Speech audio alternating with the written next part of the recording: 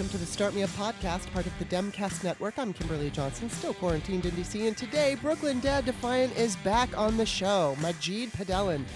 It is Labor Day, and I scheduled a show. I'm so dumb. I should have realized I could have taken the day off, but that's okay because I do love doing it. And so it's like I just naturally, I'm sure if I was working in sales, I would have fully recognized this would have been my day off. But because I love what I do so much, it's like I don't even remember that I'm supposed to have a day off. But I'm happy because I love doing the show. And talking to Majid is really cathartic because he has a huge platform and he uses it to unify and to educate and to make sure that the right information is out there, the accurate information, not the alternative bullshit that Kellyanne Conway wants to sell you. So I always appreciate anybody who is, definitely got this huge platform and they're willing to use it for the greater good. So he's so funny. And, we did talk about it at the end of the show, but he's got a book out that you can get on Amazon, but you can also get it through his site. And he explains it in the show. If you get it through his site, you'll get an autographed copy.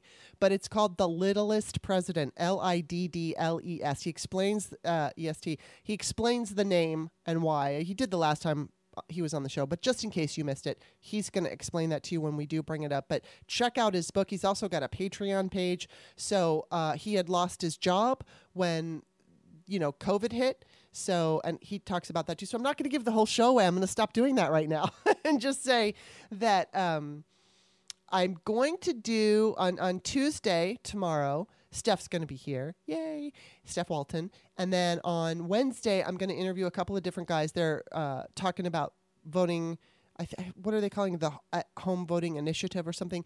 We're going to get into it, but they're going to have all kinds of information on how to vote.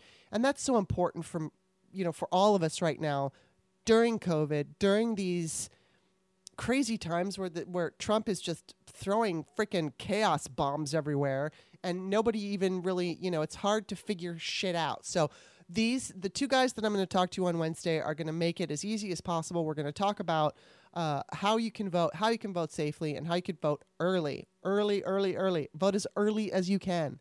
Let's see what else. Is there anything else? I don't know. I guess that's it. So I'm just gonna go with the Start Me Up podcast is an independent podcast, and it's supported by the listeners. It's also woman run. I'm the woman. I have no corporate backers. I don't use advertisers. It's patrons who keep the show going, and I am always, always, always so grateful for everybody who supports the show.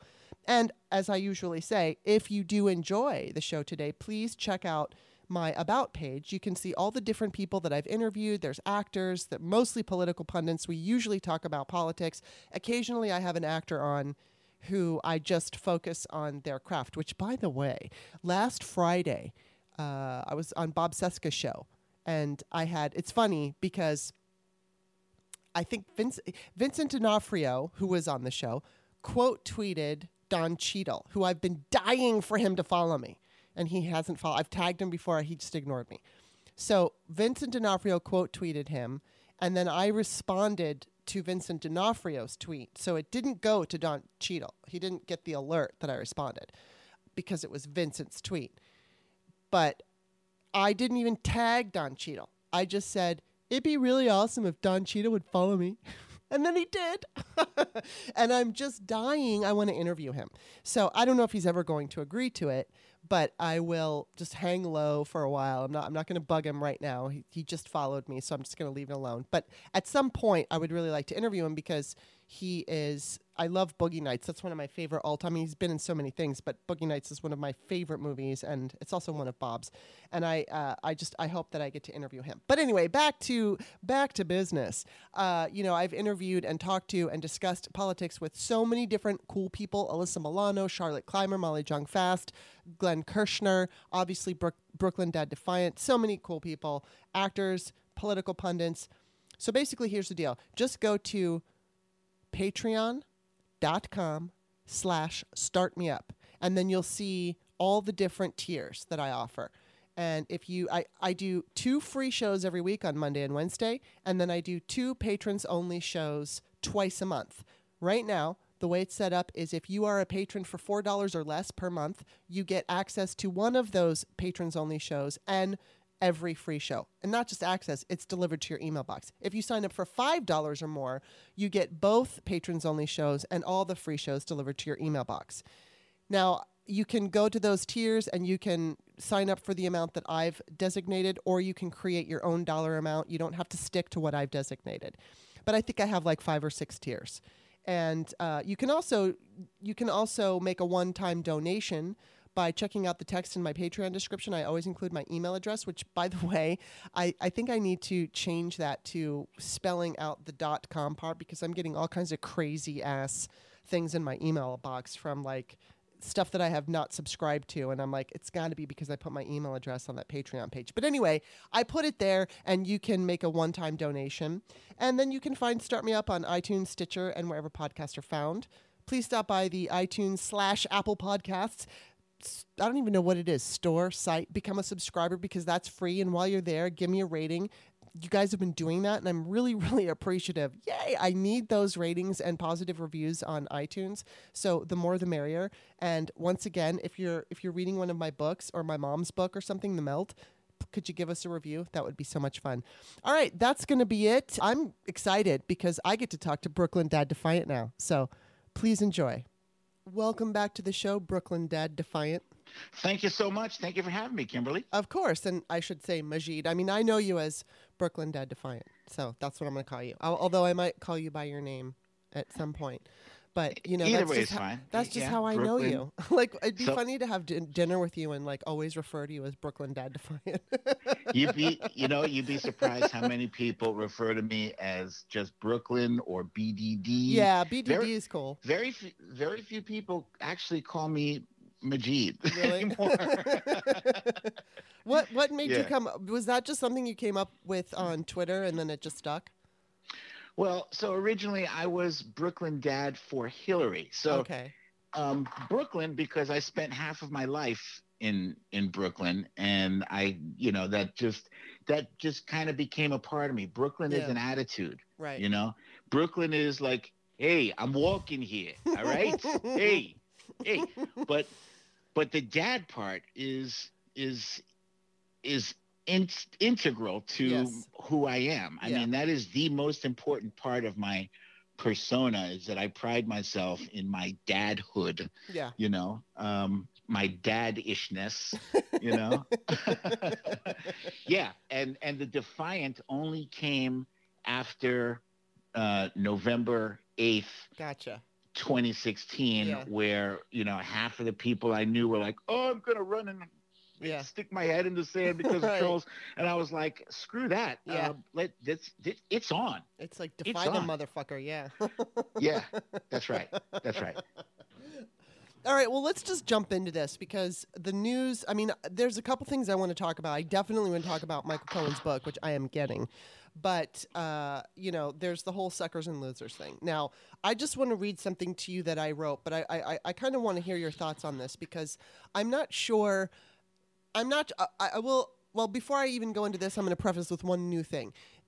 Somebody that I know who was a Trump supporter and who is fairly intelligent and has fought in a war, I think it was probably a number of things that were growing, as he says stupid shit all the time. And so this Trump supporter, I guess, has been watching Trump, and, you know, I'm sure that they realize he says stupid things, but they stick by him for this reason or for that reason. So this particular person is a veteran, and I think that those comments, especially because that woman, I can't remember her name, Jennifer something, talked on Fox News and verified it too, these comments. So it appears that this guy is, I don't know how he's going to vote. I don't know if he's going to vote at all or for Joe Biden. I don't know, but it seems he's kind of peeling off of Trump, and those comments about the military didn't help. And I say that we knew from the comments that for the Gold Star family that they were disparaging, but you know what? They were brown. And then with McCain, okay, he's white, but it was a political foe. And of course, you know, he did the thumbs down for, I mean, this happened, you know, his I don't like guys who get caught or whatever that quote is. That happened it before happened the before, Obamacare vote. right? But still, it was like this political foe. So I guess there could be some rationalization by certain Trump supporters, and well, I don't like McCain either, or whatever it was. But I said I did this in a tweet. And I said, I don't know if Trump's disparaging comments about the military or veterans will seal his political fate and cost him the 2020 election. People keep saying not to count on it because of the Access Hollywood tape. It wasn't enough to end his 2016 bid. But we live in a patriarchy where women are blamed when they're raped. We hear boys will be boys all the time when men treat women like shit. Veterans are sacred, men and women. Again, I have no idea what will happen in November, but it's one thing to be a wealthy businessman misogynist in America and another thing to shit on the military. Just knowing this makes me angry. The Access Hollywood tape should have been the end, but so many saw it as a normal thing men say about women. And again, the last thing I'll put in here is when he mocked the disabled journalist, it should have been the end of him. But it was one journalist, and he talked his way out of it to the point where Trump supporters are like, no, that's not what he was doing, and they're arguing that that's not what he did. And it was just one person. He's saying disparaging things about the entire military, like everyone who's joined the military. If you went over to Vietnam, you're a sucker. And so my question to you is, do you think that this is really going to peel away enough votes to make a difference? And I think that, you can add it on to whatever votes that were peeled away before this, but will this be like a big chunk? Yeah, I do. And I'll tell you why. But for some reason, in this election, there still are undecideds. For some reason, I don't know what planet you've been living on where you're like, I see this one guy who's responsible, but and tells the truth most of the time, but I don't know. I got to take another look at this guy who's wrecked our country. And why are you still undecided in 2020? Yeah, come on. The evidence has been there from day one. It's just been piling up and piling up and piling up. Do I think it's going to peel off his hardcore? We're with him.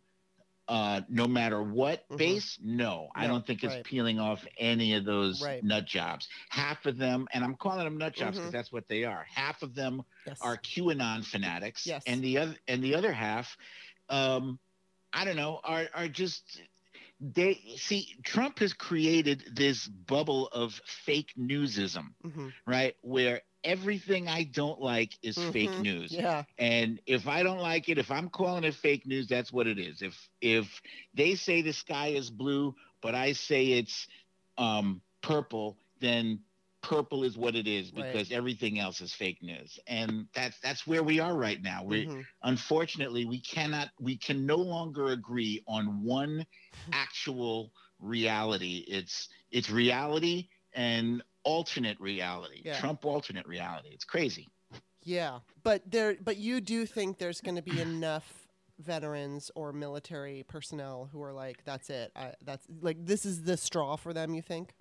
Absolutely. There was already a trend. I don't know if you realize this. There've already been a trend of Republicans getting peeled off of him already, long before these comments broke. And you can tell that there is panic in the White House because they even recently deployed the first lady plagiarist birther, Melania, to defend him. Melania, when's the last time she had to step out and defend him for something? That's true. So this is an all hands on deck crisis, and I don't think we should let up on it at all, because he's been fortunate enough to be able to keep a steady shitstorm of controversy, so that while we're focused on this one controversy, he throws some more shit on the wall, and now there's another shiny object, and we forget about what he just did. And that's been his best defense, is to create more things, more outrageous things in the news cycle, to keep constantly flipping it over and over. But this is something that we all knew was there from the John McCain thing, from the Gold Star family thing. it's been with him. And the Bone Spurs thing, the whole Bone Spurs thing has been there. He talked to, I remember him talking to Howard Stern and saying that avoiding STDs was his own personal Vietnam. I mean, that's what he sees as a sacrifice. Yes. Not of having to wear a rubber, a condom, instead of going up in people unprotected, which apparently he did anyway with Stormy Daniels. Right. With his little mushroom dick. Yes. Well, and it makes me so angry. I mean, on Friday when, first it came out on Thursday night. And, I talked about this on the Bob Seska show, but it came out on Friday night and, I was pissed. And like every time you see something new, you're like, fucking asshole. And, and you tweet accordingly. But then, since people were posting photos of their loved ones who had either, died in war or fought in war. My father went to Vietnam when he was, I think, 22 years old, and he was injured because shrapnel hit his arm. So he was injured, I think, like the day before I was born. So the whole time he was over in Vietnam, my mom was pregnant. I can't even imagine. I mean, she's talked to me about it, but I can't even imagine what it must be like to be newly married and have your, especially back then, it's like 1967, 68, to have your husband have to go to war and not know, as you're carrying his child, if he's going to come home. And so, fortunately, unfortunately, he was injured, but it wasn't the kind of injury that, took him down. So he was able, and he was an ABC News cameraman for decades, for like 3 decades. So, but still, I looked at this photo of him and he was so young and it's funny, my dad was never a hippie, but he was, the long hair kind of liberal dude, and he had this bushy hair, and so it was before his bushy hair, and he was very clean cut, and he was so skinny, and his arm had been injured, and I saw this, everybody kept commenting on how young he looked, and I just started crying, and I couldn't stop crying, and it was a little bit because of the obvious. Every time I see this picture, he's standing there with my mom, and she's holding me. And so it's a very warm picture, and it means so much to me because, I could have easily lost him and never met him, which I'm so grateful that didn't happen. But, I looked at him and I looked at the two of them. I mean, they split up when I was 3, but still I looked at the two of them. And at that point in their marriage, they still believed it was going to work and they had hope and they loved each other. And, there was this relief. There was this, there was so much in that photo. And for those words that Trump said, I got so angry that I was crying. So it wasn't like sad crying. It was like fucking anger crying. God damn you. My father, I could have lost my dad. People did lose their father. My dad actually did. He was exposed to Agent Orange. And a couple of years ago, he had a lump in his leg. And, he kept telling me it's nothing. It's nothing. And of course, it was cancerous. And they took it out. And, it looks like everything's going to be okay. Knock on wood. He's got to go get...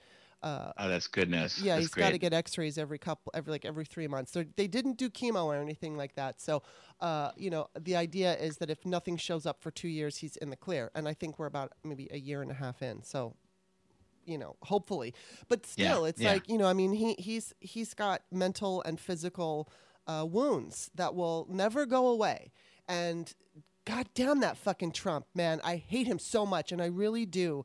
I really do hope that this is one of the things that is enough. Because, yes, as you said, there were all these Republicans that, there's during the Democratic National Convention, there was all these Republicans that came out, and Colin Powell and everybody. And it's like, it's not like it's not like the Democrats are jumping on board with Republicans. The Republicans are endorsing Biden.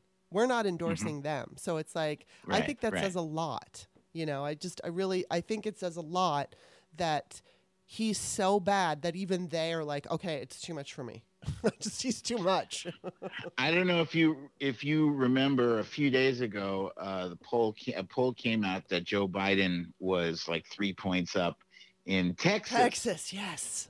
In Texas. Now, these polls are, they change with the wind. So today, Biden is down by 2 points in Texas. Okay. But that's Texas. He's supposed to be down by double digits in Texas. Yeah. The fact that it's even, up for debate is a big deal. Yeah. Yeah. Well, I just, I wish I could get the read. I know, like you said, there's certain people who are just always going to be supporters and they just don't care. I saw although I did see a Facebook post from somebody who said, their neighbor had always had a flag in their flagpole, and I guess now they've got a prisoner of war flag or something. So that's good, I guess. I mean, I don't know if they had been Trump supporters before, but I think there's got to be a lot of these veterans who are, who understand that he did say this, because as much as there's a bunch of them who are saying it's not true and screaming fake news, I mean, it was on Fox, and we've already seen with our own eyes, he did call John McCain a loser. It's on tape. We've seen it. So, yeah. I mean, it's not such a stretch to imagine. And the sources were confirmed by that woman, Jennifer something, from Fox News. Right. From Fox News. Yeah. And I just wish people would open up their eyes. It's not like it's not really that hard to parse what kind of individual this guy is. Yeah. I mean, he takes some pictures with him wrapping himself in the flag, or basically trying to date rape the flag. I know. And that's supposed to that's supposed to substitute for actual patriotism, and it doesn't. Yeah, it doesn't. He's all along he said, I know more than the generals, or in another instance, he called a room full of generals babies and losers. That came out, what was it? A year ago. Yeah. A year ago. Yeah. And that was well reported. So the myth, it's a myth. And there's the other thing where he said he didn't want amputated, he didn't want veterans who had been disfigured to appear in a parade, in a military parade. And that is 100% the kind of disgusting person Donald Trump is. That is 100%. Yes, and that is who he is. I immediately thought of Tammy Duckworth, and there's a photo of Obama with a veteran who had lost his legs and had the same, the same kind. I don't know. Are they? They're not prosthetic now.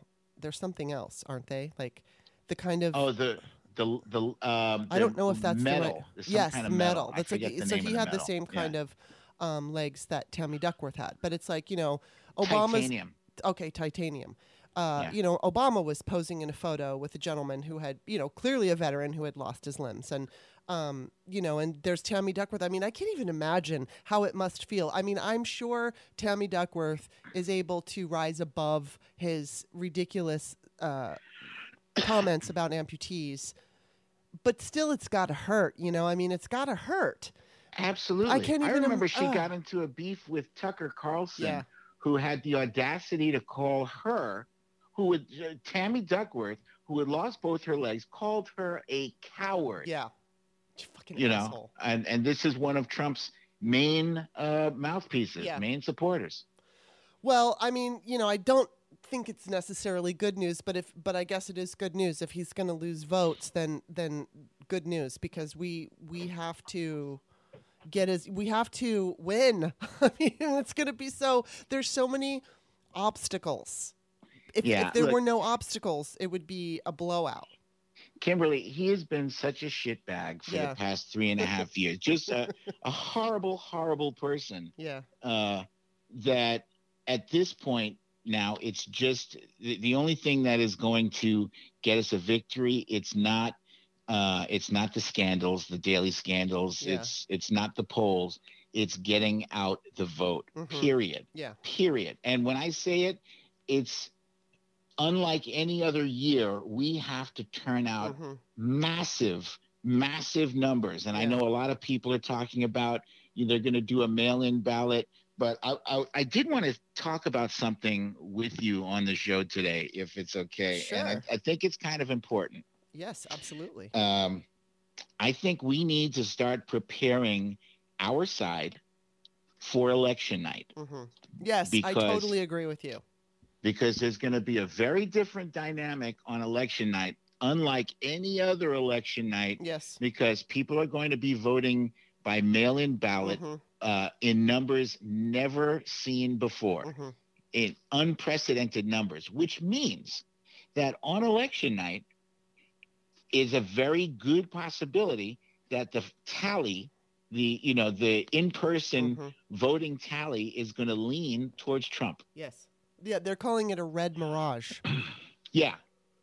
So as often as you can, I will be doing it. I have a show daily on Periscope, and I will be, preparing my audience for this and telling them, prepare yourself for the red mirage. Yes. Pump the brakes. Don't freak out. He is going to attempt to claim victory yes, he will. on that night. Yeah. Guaranteed. 100%. He's already claiming victory on unemployment numbers, right?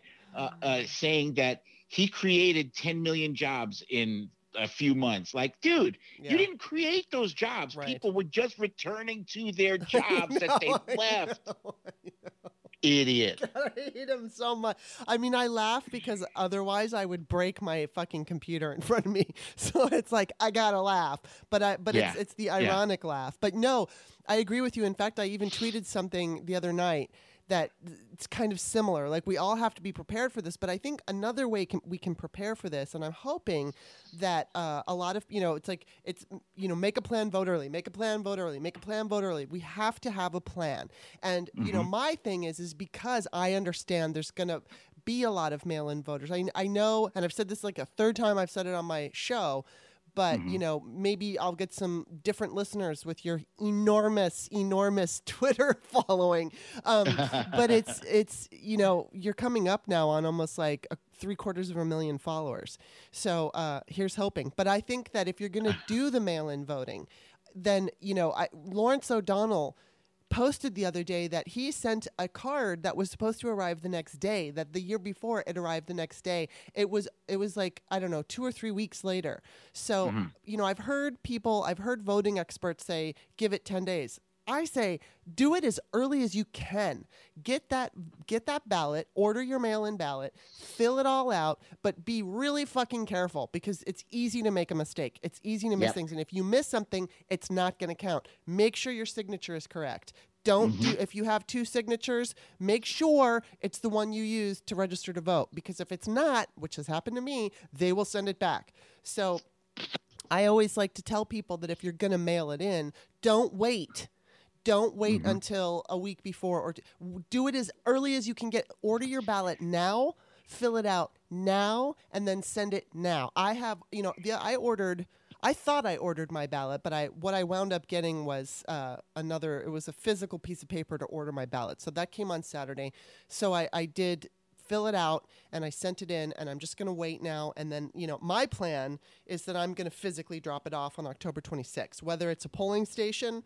I'm going to check the polling station first. If it's not too crowded, I will stay there because I'd much rather just go into the polling station. But if it's too crowded, then to make me feel comfortable because of COVID, I'm going to I'm going to have already figured out in Maryland, fortunately, they have a whole bunch of voting ballot box, it's kind of like a mailbox. So I will do that. But I will make sure that, I don't want to wait until the last day, because the last day on November 3rd. Oh, that's crazy. It's going to be crowded. There's going to be all kinds of crazy shit going on. God only knows what the weather's going to be. So it's like, if you can do it early, if you can, and I always say, go to vote.org, look up your own state, see what the early voting is. So you have your plan, you have your ballot, you make sure everything is, perfect. And then if you can drop it off in person, all the better, and if you can mail it in, like a month early or whatever it is, we could avoid that red mirage. But, my audience is limited. And so, I mean, even with your huge audience, it's limited because it's not you're not talking to everyone in the whole United States. And so, indeed, I wish that we could get that news out to do that. But, and I know that it's not so easy for everybody, but people have a tendency to wait for voting day when, they had the whole month before where they might have had a day off in the middle of the week. And if they don't have a day off in the middle of the week, there's still things that you can do, whether it's, I think in some places there are libraries or there's the registrar of voters or something like that have the boxes. You can drop it off there too. So it's like, just find out what's going on in your country. But I totally agree with you, because it's going to be really scary to see it, to live with the possibility that there's a Republican win, that Trump is going to win. And he will, as you said, he will say, I won. And then what he's going to do is, when those votes come in from the mail, he's going to claim that it's either fake news or whatever the fuck he's going to say. He's going to say it's a lie. And then he's going to want to take it to the Supreme Court. And, as much as I feel like John Roberts has been pretty okay in the last couple decisions, I'm not going to trust him completely. I feel like he would be smart and say, no, these are legitimate and we're going to count the mail-in votes. But we all remember what happened in 2000. So, with the hanging Chad fiasco. Yeah. So, I've been telling people October 13th. That's good, right? Yeah. Yeah. And I've also been working with several different groups. One is No Dems Left Behind, and NDLB, and the other one is Demcast. And Demcast has been working on Rescue Our Votes, and we're sending out information to everybody to inform them where to go, what to do, when to do it, everything that is necessary for dealing with the election this year. Yes, I'm part of Demcast in that my podcast is on their platform. But yeah, they're great, because they're definitely trying to get the down candidate, down ballot people elected too, which is extremely important. And because if a terrible, if Trump is reelected or reinstalled, or however you want to phrase it, if we have a blue Congress, he won't be able to get away with the same kind of things that he's getting away with now. I mean, he's basically getting away with so much of it because of Mitch McConnell. If we could take the Senate back, and if Amy McGrath could win. And it's not even that I'm... Oh, that would be awesome. Yeah, I mean, it's like... I'm not... I don't... It's like, she's not my absolute favorite candidate in the world, but this is Kentucky. And she's like awesome for Kentucky.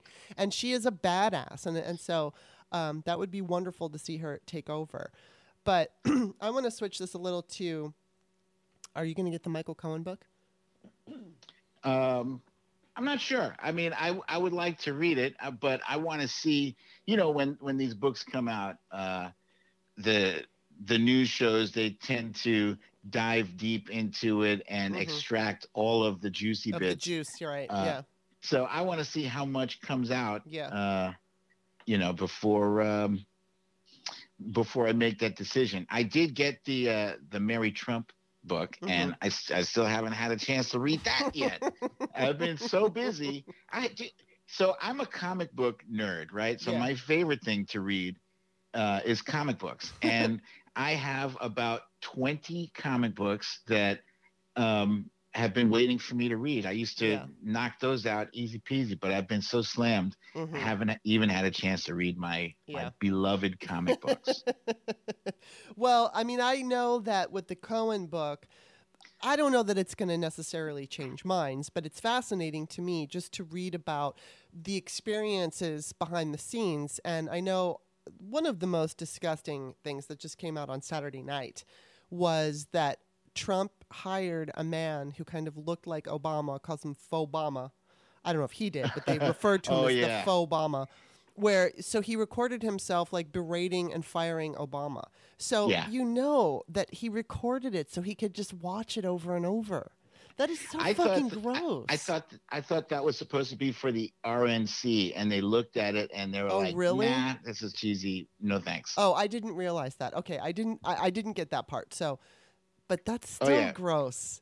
That's so funny that even it was so gross that the RNC was like, no. Gross. Yeah, but it's so typical of him to pull a stunt like that. Yeah. He hated Obama from the minute he was elected. Yeah. He could not fathom. He hated everything about him and questioned it all. And how could this guy achieve so much?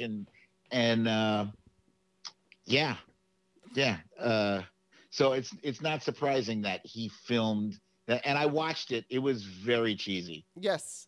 I haven't seen it, but I can imagine. And well, the thing about Cohen too is unlike Mary Trump, where we're getting from her. I read probably half of it. But from her, it was more about her experiences, family experiences. And then, she talked a lot about her father and how her father influenced her father's life, and then also how it influenced Trump. And basically, Fred Trump, the father, created the monster that is Donald. And so, you do get certain insights. And then I also have been reading the book Melania and Me, because I wanted to there's a couple things I wanted to find out. Not so much the juice, but I just wanted to understand Melania. Because, in the front of the book, she says people think she's a villain or a hostage. And I always wondered, is Melania a hostage? Not that I wanted to make excuses for her, but I just really wondered. And so, read this book. No, she's a villain. And and I wanted to give her the benefit of the doubt. I had Hal Sparks on the other day, and he made a point. He was like, "Yeah, you felt like she could be a hostage because you couldn't imagine doing the things that she was doing, and the only way that you would ever do them is with a gun to your head. And so it's like you can't how could she wear that fucking coat? That said, I don't care. How could she go on television and do the birtherism?" But I always thought, well, if she married the mob and was afraid, he could just tell her, you need to do this. And she was afraid she was going to lose custody of Barron or whatever. I didn't know. But reading this book, I felt like if it's going to be her close friend, you're going to get a feel for who she was and the, stuff between the lines. Okay, she was not at all a hostage. Nope. And so, a little bit of dirt I got, it's like, it looks like Ivanka might be behind the plagiarized of Melania convention speech, because I guess Rick Gates wrote it, and Rick Gates was like her little peasant server. And so it looks, she didn't make that accusation. She kind of raised that question. Could it be that Rick Gates, is the, because he wrote it, could it be that, and that Ivanka had the last say, that she was the one who wanted to sabotage her stepmom? And then there was a couple other things that, I'm sorry, I hate to interrupt you, but did you see in the RNC when Ivanka walked past Melania? It just made me think of that. Yes, and they called her she calls her princess, and I know they had Operation Block Ivanka at the inauguration so that Ivanka wouldn't be in front of the cameras when he was inaugurated. So it was like there's the pettiness and all that stuff.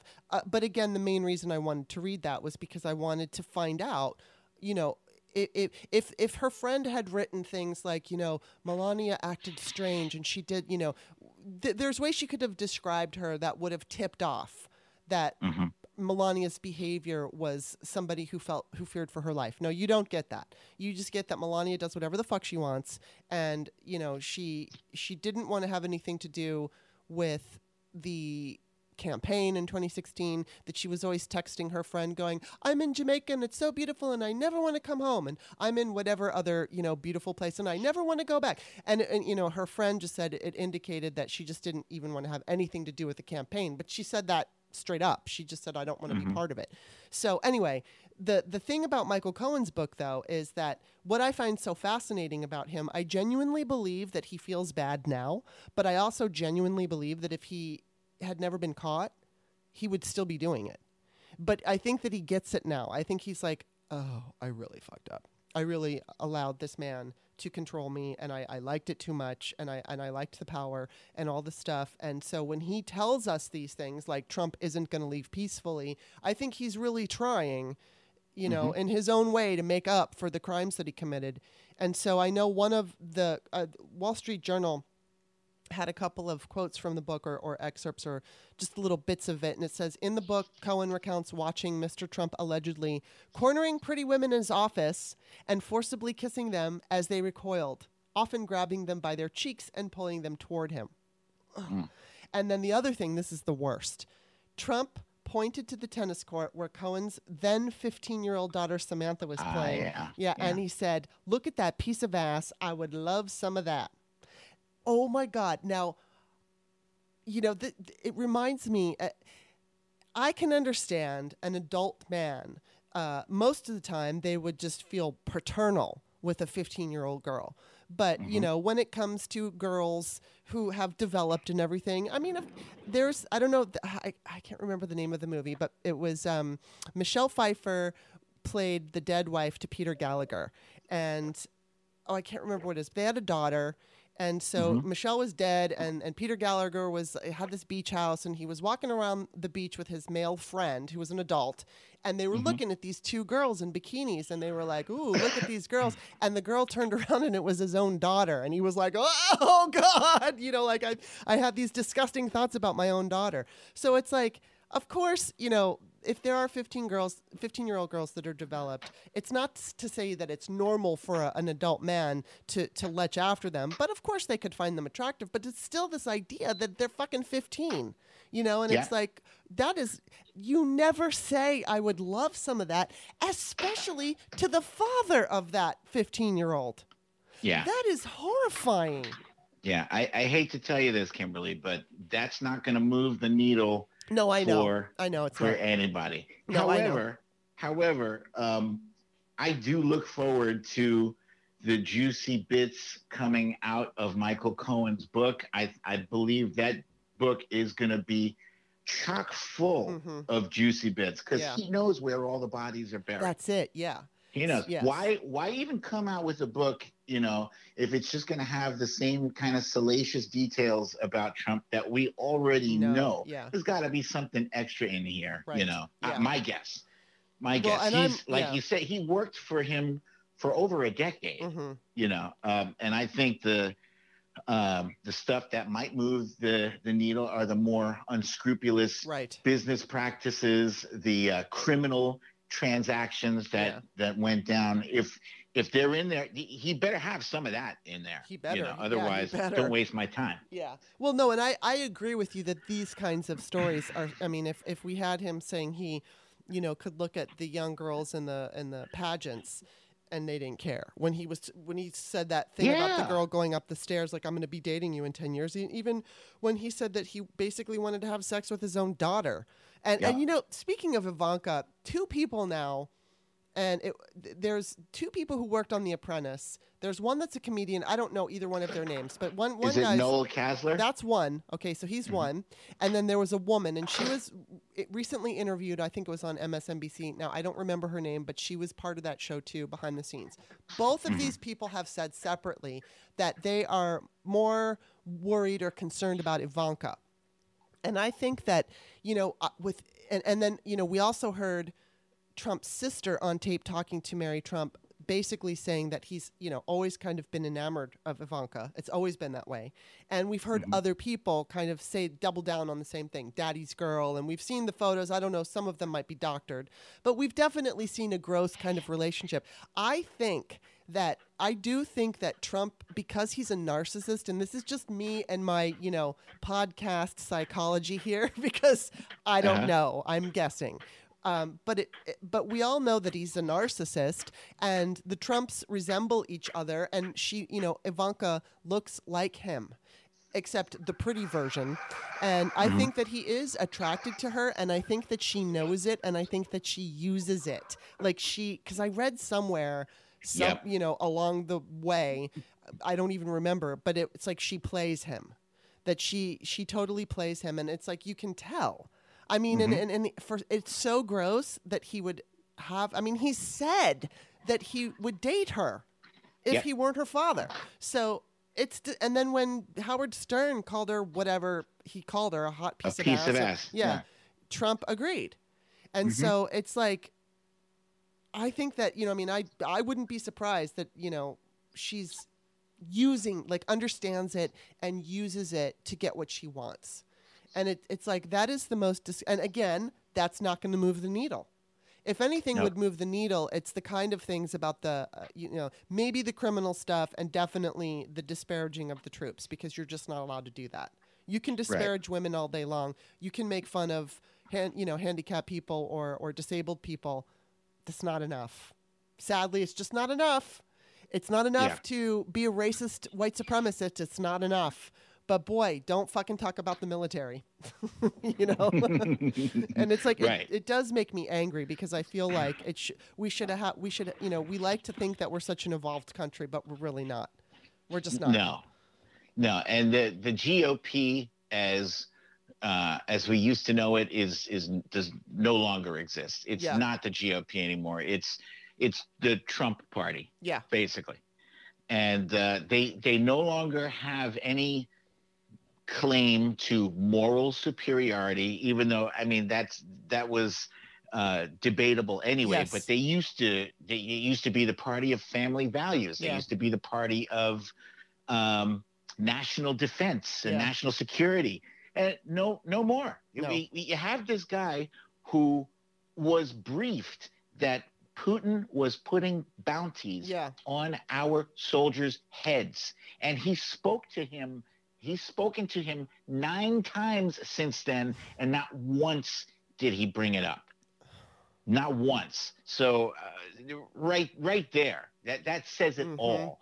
That says it all. And if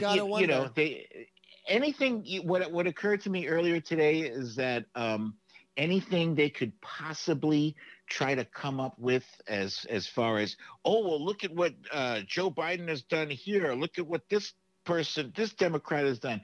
Anything you guys try to put up there, we've already got you covered in the whataboutism debate. Okay, forget it. Exactly. I mean, it's like they're using they're still fucking talking about Benghazi. Yeah. Oh my God. You've already run up your tab on the outrage meter by allowing Trump to basically do whatever he wants to do for the past 3.5 years. And now when you want to try and say, hey, well, what about this guy? No, your guy is way worse. Yeah. Sorry. No, forget about it. Yeah. Well, there's a guy on my Facebook page who is from the South. I think he lives in Tennessee. And he put up a post the other day and said, all right, this is it. If you are a Trump supporter, please unfriend me. It was basically the loser and sucker thing. And so, he spelled it out. Yeah. He spelled out what Trump said. And still there were people coming on and go, well, I'm unfriending you. And he's like, good, bye.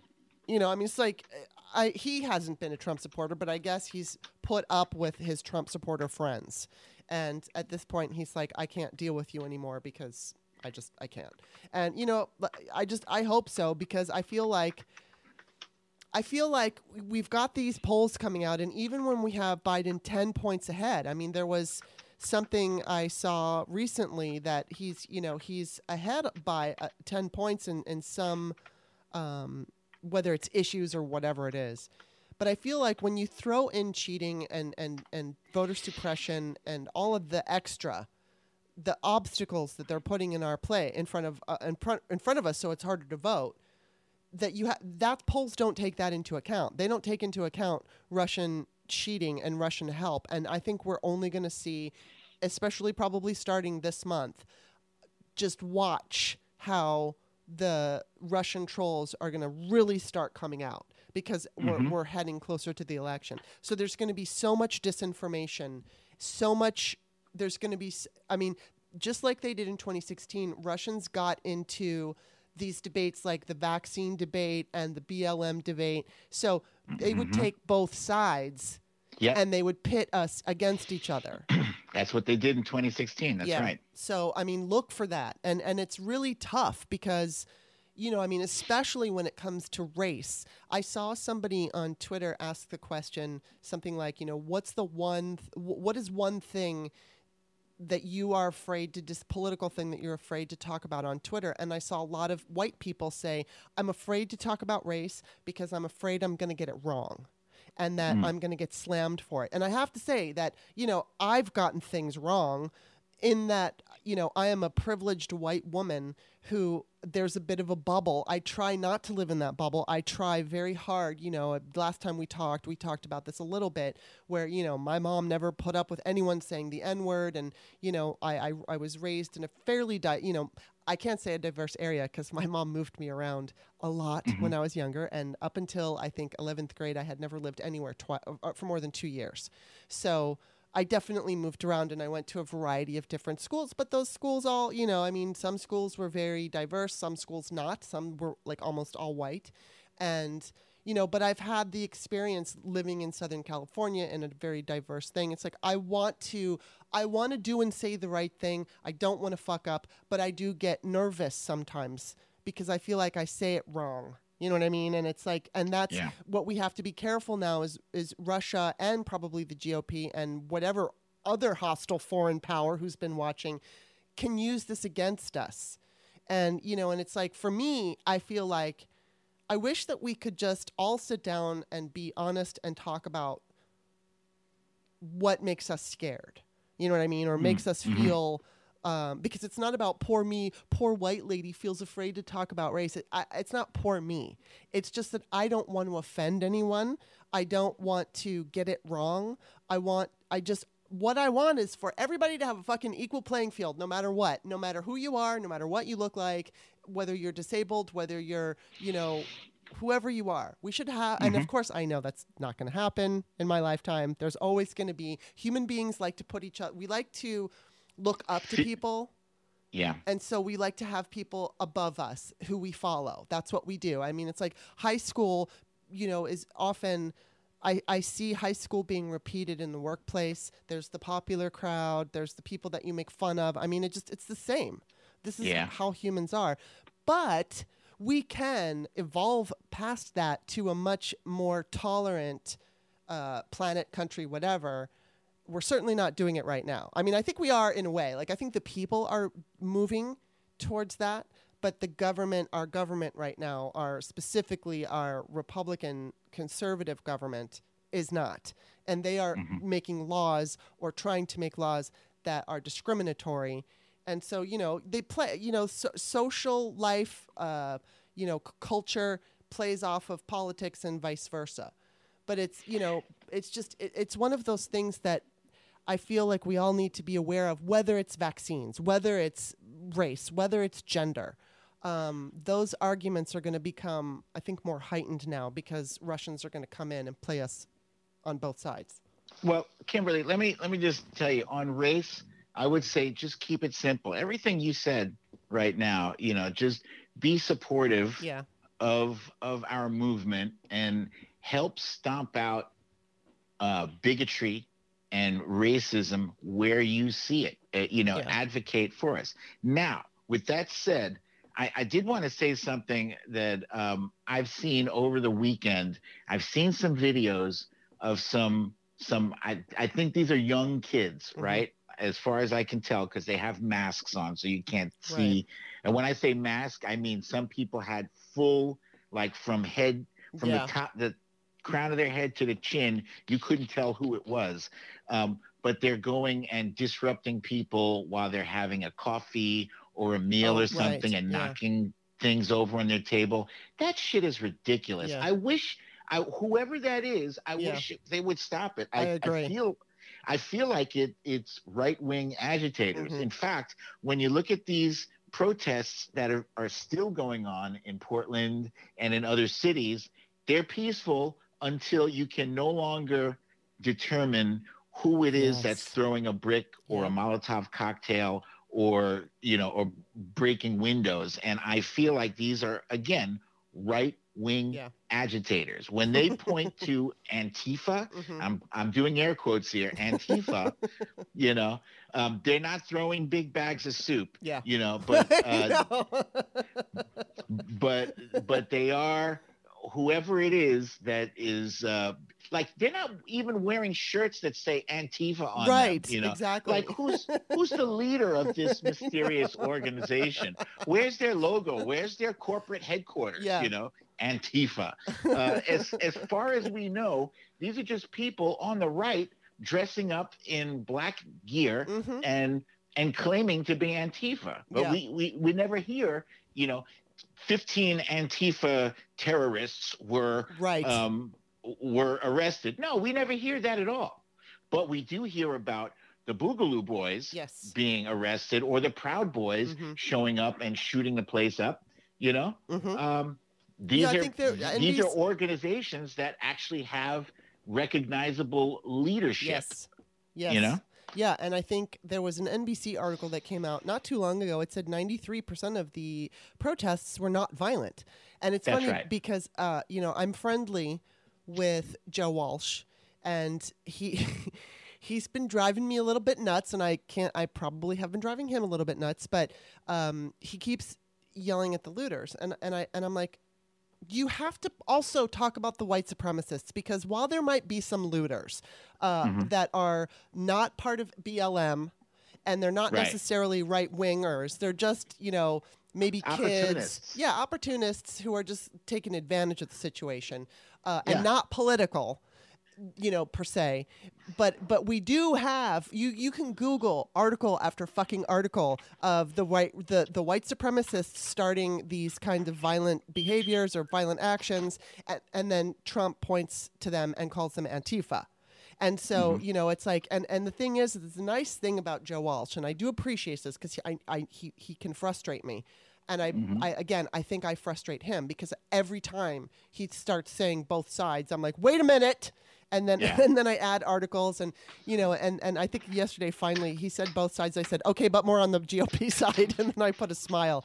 But the thing that I appreciate about him right now is 6 years ago I wouldn't have been able to have this debate. We were debating. He was listening to me. I was listening to him. I was disagreeing with him, and I was telling him, wait a minute, no, it's more on this side. Because you know what? He's saying far left. Well, I am quick to point my finger at far left for different reasons. And when I say far left, I mean fringers. I mean the people who won't vote for Biden. I don't mean just the progressive bunch. I mean the people who are kind of more destructive. I have no problem pointing my fingers at them, but they're not the ones who are being reported on. It's the white supremacists. So stop. I'm like, stop making this false equivalence, because it's not really both sides. Maybe a little bit of agitators that aren't white supremacists, but the Black Lives Matter movement is not violent. And white people are joining them, and they're fucking white. There was a wall of dads and wall of moms, trying to keep the protesters safe.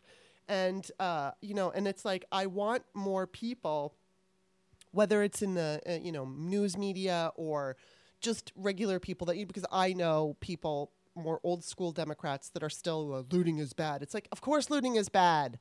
Nobody's ever going to condone looting, but even if it were members of Black Lives Matter, which I'm never going to say looting is okay, but it's like, what are you supposed to fucking do when you're a black person and you see black people being murdered by white people and nothing happening, and it happens all the time? What do you do? I got to tell you, I loved the history quiz you posted today. I loved it. Yeah, I loved it. I'm very selective about people and tweets that I retweet. I had to retweet that. That was a good one. Brilliant. I saw it on Being Liberal, and it was like, wow, that was really impactful. And, let me see if I can. I don't know if I can get it, but basically the quiz was just about everything that black people have had to go through, and that white people have put them through. Yeah, but the impactful thing was that it listed Black lives versus all lives. Yeah, like which of these things happened? Slave ships brought over from Africa. Did this happen to Black lives or all lives? Right. Yes. Yeah. We're counted as 3/5 of human in America. Black lives are all lives. Prevented from attending school with whites in America until 1954. Black lives are all lives. So yeah, I saw that on Being Liberal, and I thought that's absolutely it was perfect.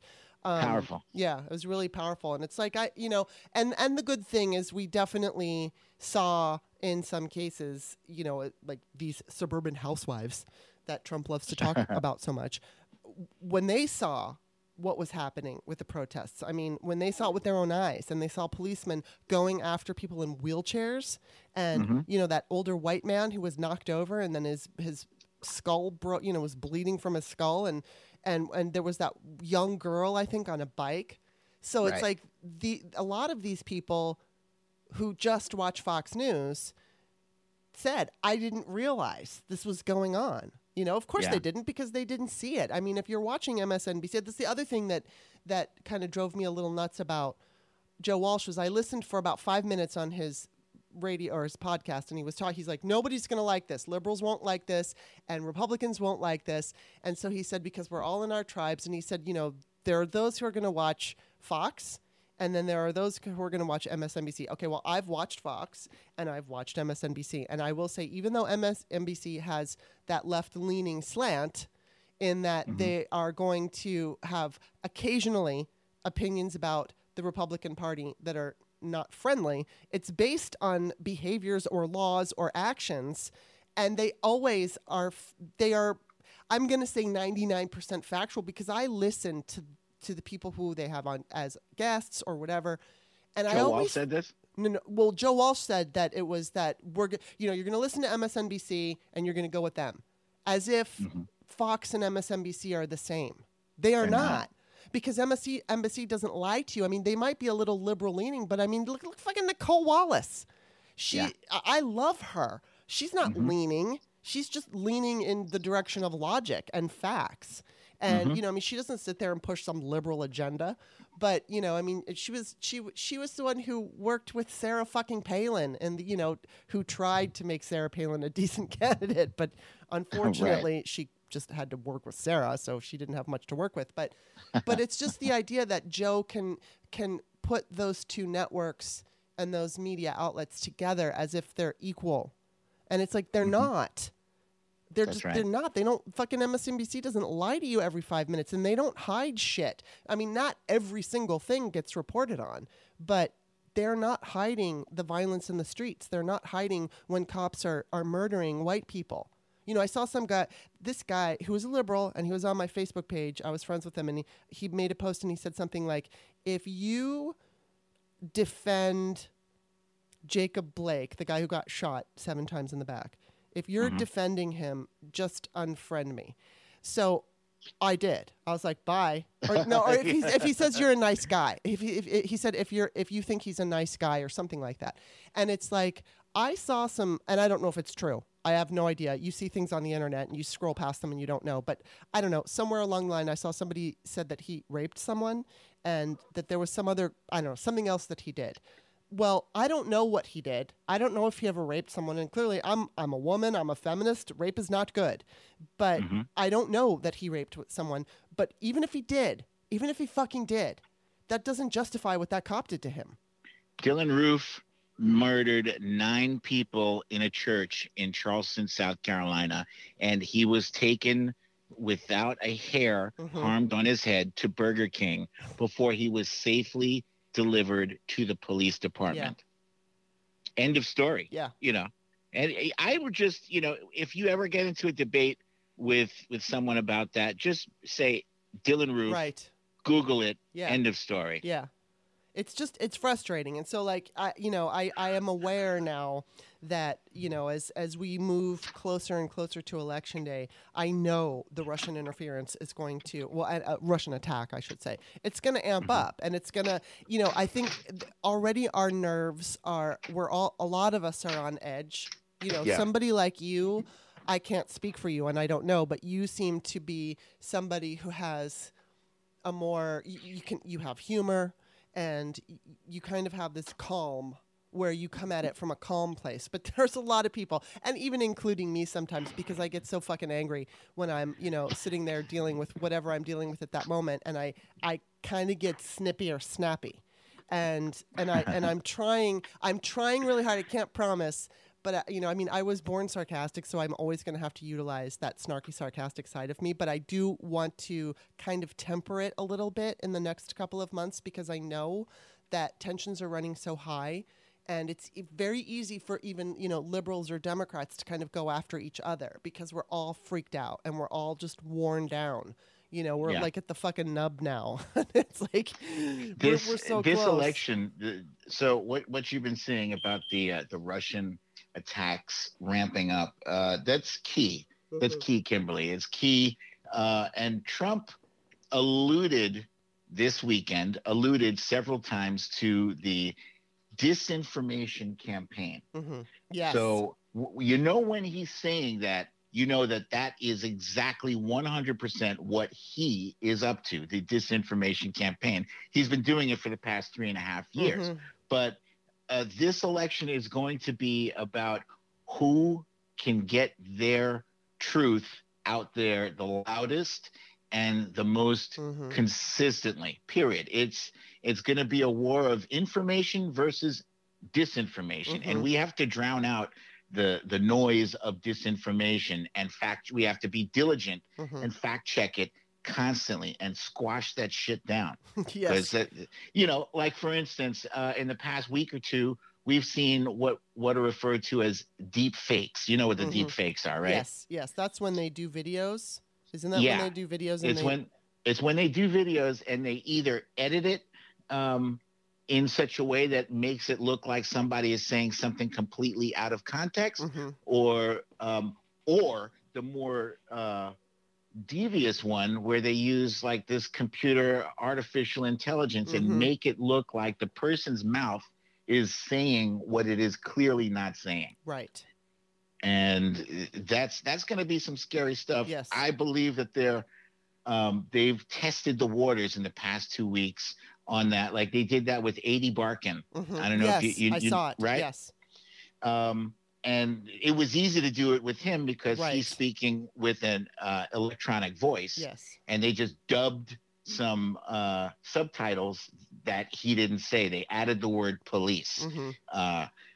Like to make it sound like he's trying to get Joe Biden to agree with defunding the police. Now, this is something that is clearly easily debunked because Joe Biden has come out publicly and said the words, "I am not in favor of defunding the police." Right. He said it, but they still keep going back to the same lies. You'll see Donald Trump Jr. pushing those lies and Trump himself pushing those lies.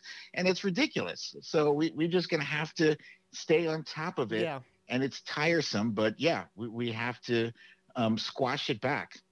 Well, the last thing I want to ask you is just your overall feeling of what are you expecting as far all of it? What are you expecting as far as how is the vote going to come out? Is Trump going to lose? Is he going to win? How do you think he's going to react?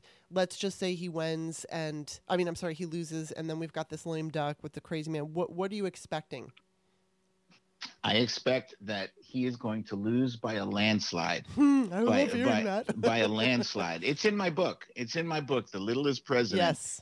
And people in my home are occasionally referring to me as Nostradamus because, I am so frequently psychic and have the ability to foresee future events.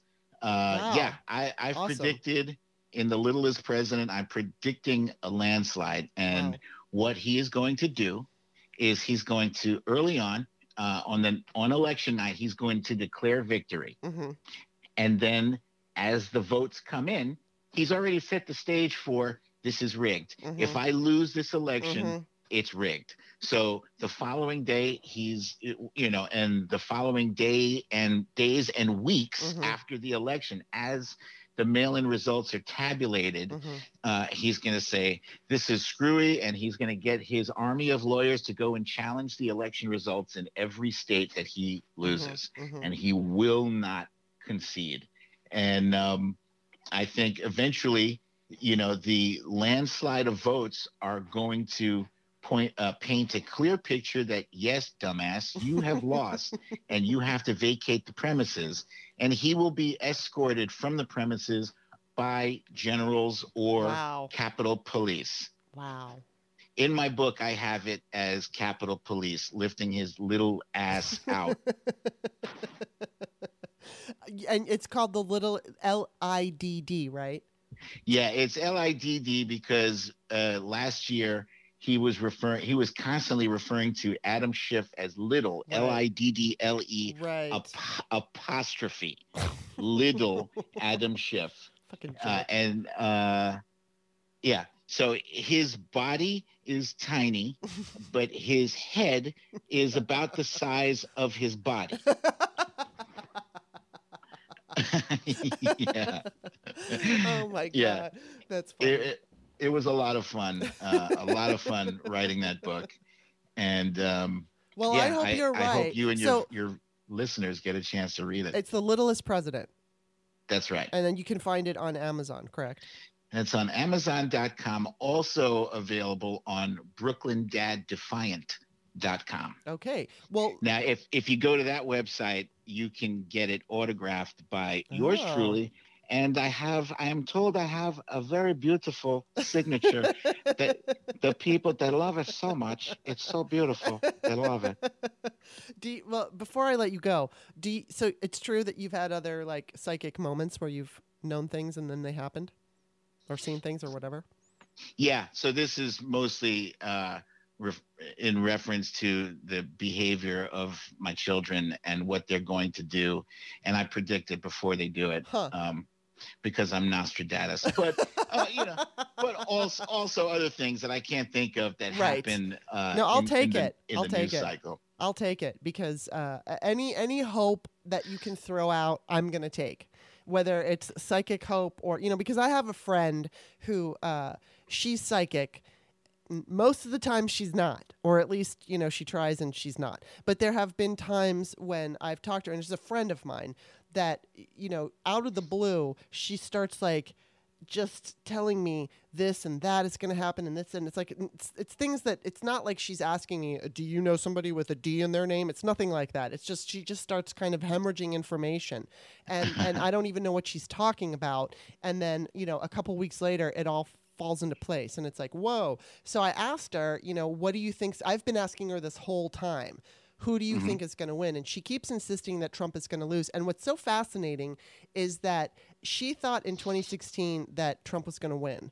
And this time when we were going through the primaries, she, I would say, who do you think is going to get the nomination? And she kept seeing a woman of color who was light skinned. So I'm like, well, Kamala.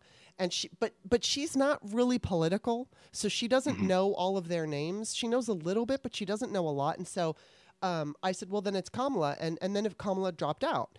And so she kept seeing a light-skinned black woman. And I'm like, but she dropped out. And she's like, I don't know what to tell you. I just keep seeing a light-skinned black woman. And so now that she's a little bit more aware now. She knows who Kamala Harris is, and she understands that Biden is the nominee. So she does say that she sees Trump losing, and she thinks, I said, do you think Biden will win? And she's like, well, yeah, but mostly I see Trump losing, but I still see a black woman, a light-skinned black woman. So I wonder what that means. Like, I don't know if she's correct. We'll find out when we find out. But it's like she keeps insisting that she sees like Kamala as president. So I don't know if that's 2024. I don't know if that's in the middle of the 4 years, providing he wins, that she becomes president. I don't know, but it's just putting it out there and we'll see what happens. I always think that's kind of fun. So, but I'm so glad that, first of all, I just want to say thank you for what you do. I know you do a lot of work behind the scenes, and I feel, whenever there's somebody that works so hard to keep people sane, get the correct information out there and make us laugh, I'm always grateful. So like I said, you have this massive Twitter following and you are influential. So I am very grateful for that. And of course that I just love having you on the show because you're fun and funny and smart. And I just like talking to you. So Thank you. Thank you so much. I gotta say, it's not easy.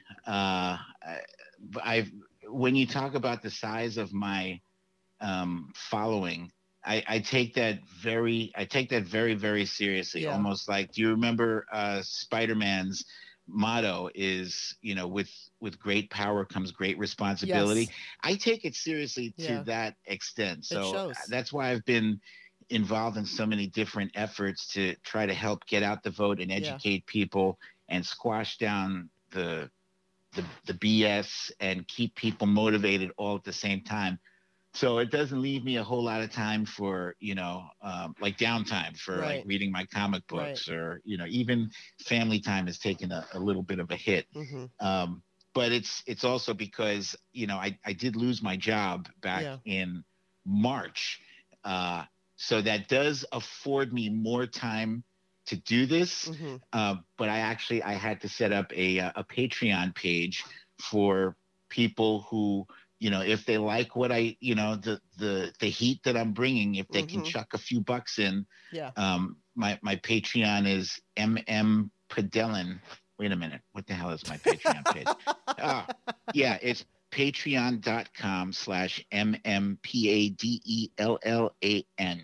And any contribution folks can make to that would be, tremendously appreciated. Well, there's that. I'm going to put that in. I'm going to link that to my Patreon description. And then, what is your Twitter handle? It is also MMPADELLAN. Cool. So I'll link those two things, and everybody can go find you. If obviously you're coming. I mean, you've got almost. I think you're coming up on 700,000 Twitter followers. That's insane. But that's awesome. And again, thank you for taking it seriously, and thank you for being a strong voice, because we need as many as we can get. And so I'll link those two things in my Patreon description. And once again, thank you for being on the show. Thank you so much, Kimberly. I love your show, and I'm looking forward to visiting with you again. Yes, definitely. Absolutely. All right. Well, you take care. Stay safe. You too. Okay, bye-bye. You too. What a guy. He's so cool. Don't you love him? I love him. I think he does these shows on Twitter every day at Eastern time, 5:30 to 6:30. And I think initially he does like a roll call where he just gives his shouts out, and then he talks about the events of the last 24 hours. And then I think he reads a bit from The Littlest President. So, I appreciate, I'll tell you that I know behind the scenes he does a lot of work. He and I kind of talk on our DMs, and he'll send me some videos and stuff like that I don't know exactly I don't think he makes the videos, but he's associated with whatever group that does. It's usually good videos that are talking about whatever stupid shit Trump's doing. But I appreciate his effort, because just like, I feel, I have a much smaller following than he does. I have like 50, I don't even know, what do I have now? 51,000 people.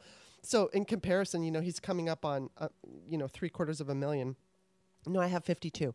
So, but for me, that's a big deal to have 52,000 followers. I mean, that's important for me to get it right. I don't always get it right, but I make the effort to get it right. So whenever there's somebody out there who has a huge, massive following and is able to, take on leadership position and help us navigate through these treacherous times, I'm all fucking for it. Because, I do believe that we're going to do this united. We're going to do this together. So I do appreciate him. And that's going to be it. I'm just going to talk a little about the fact that, remind people that my mom's book, The Melt, which is about a global pandemic that she started writing in December of 2016. Isn't that crazy? It just came out on paperback. So you can get a paperback copy or you can get an ebook. I'm not sure if it's still on sale, but it was on sale for 99 cents for Labor Day. So I think today it is on sale. But it's The Melt by Ann Werner, ANNWERNER. I always put the link to the book in my description with Patreon, so check it out there. And of course, you can go to Amazon and you can see all my books, Peyton's Choice, which is about teen abortion, and Virgin Diaries. That's a group of people who sent me their stories about what it was like to have sex for the first time. I also have the, American Woman. I can't even remember my own books. American Woman, The Pole Dance, Women in Voting. I'm sorry for my brain fade. And then also there is Ain't No Sunshine, Men Reveal the Pain of Heartbreak, which is also a compilation of stories of men and their woe, their broken hearts. You can find me on Twitter at author Kimberly, KIMBERLEY. And that's going to be it for today. I'm going to talk with Steph tomorrow, and then we're going to have a couple of guests talking about voting on Wednesday. That's going to be an important show, so please stick around for that one, or show up for that one, I should say. Thank you for listening today, and we will see you tomorrow talking with Steph. Bye-bye.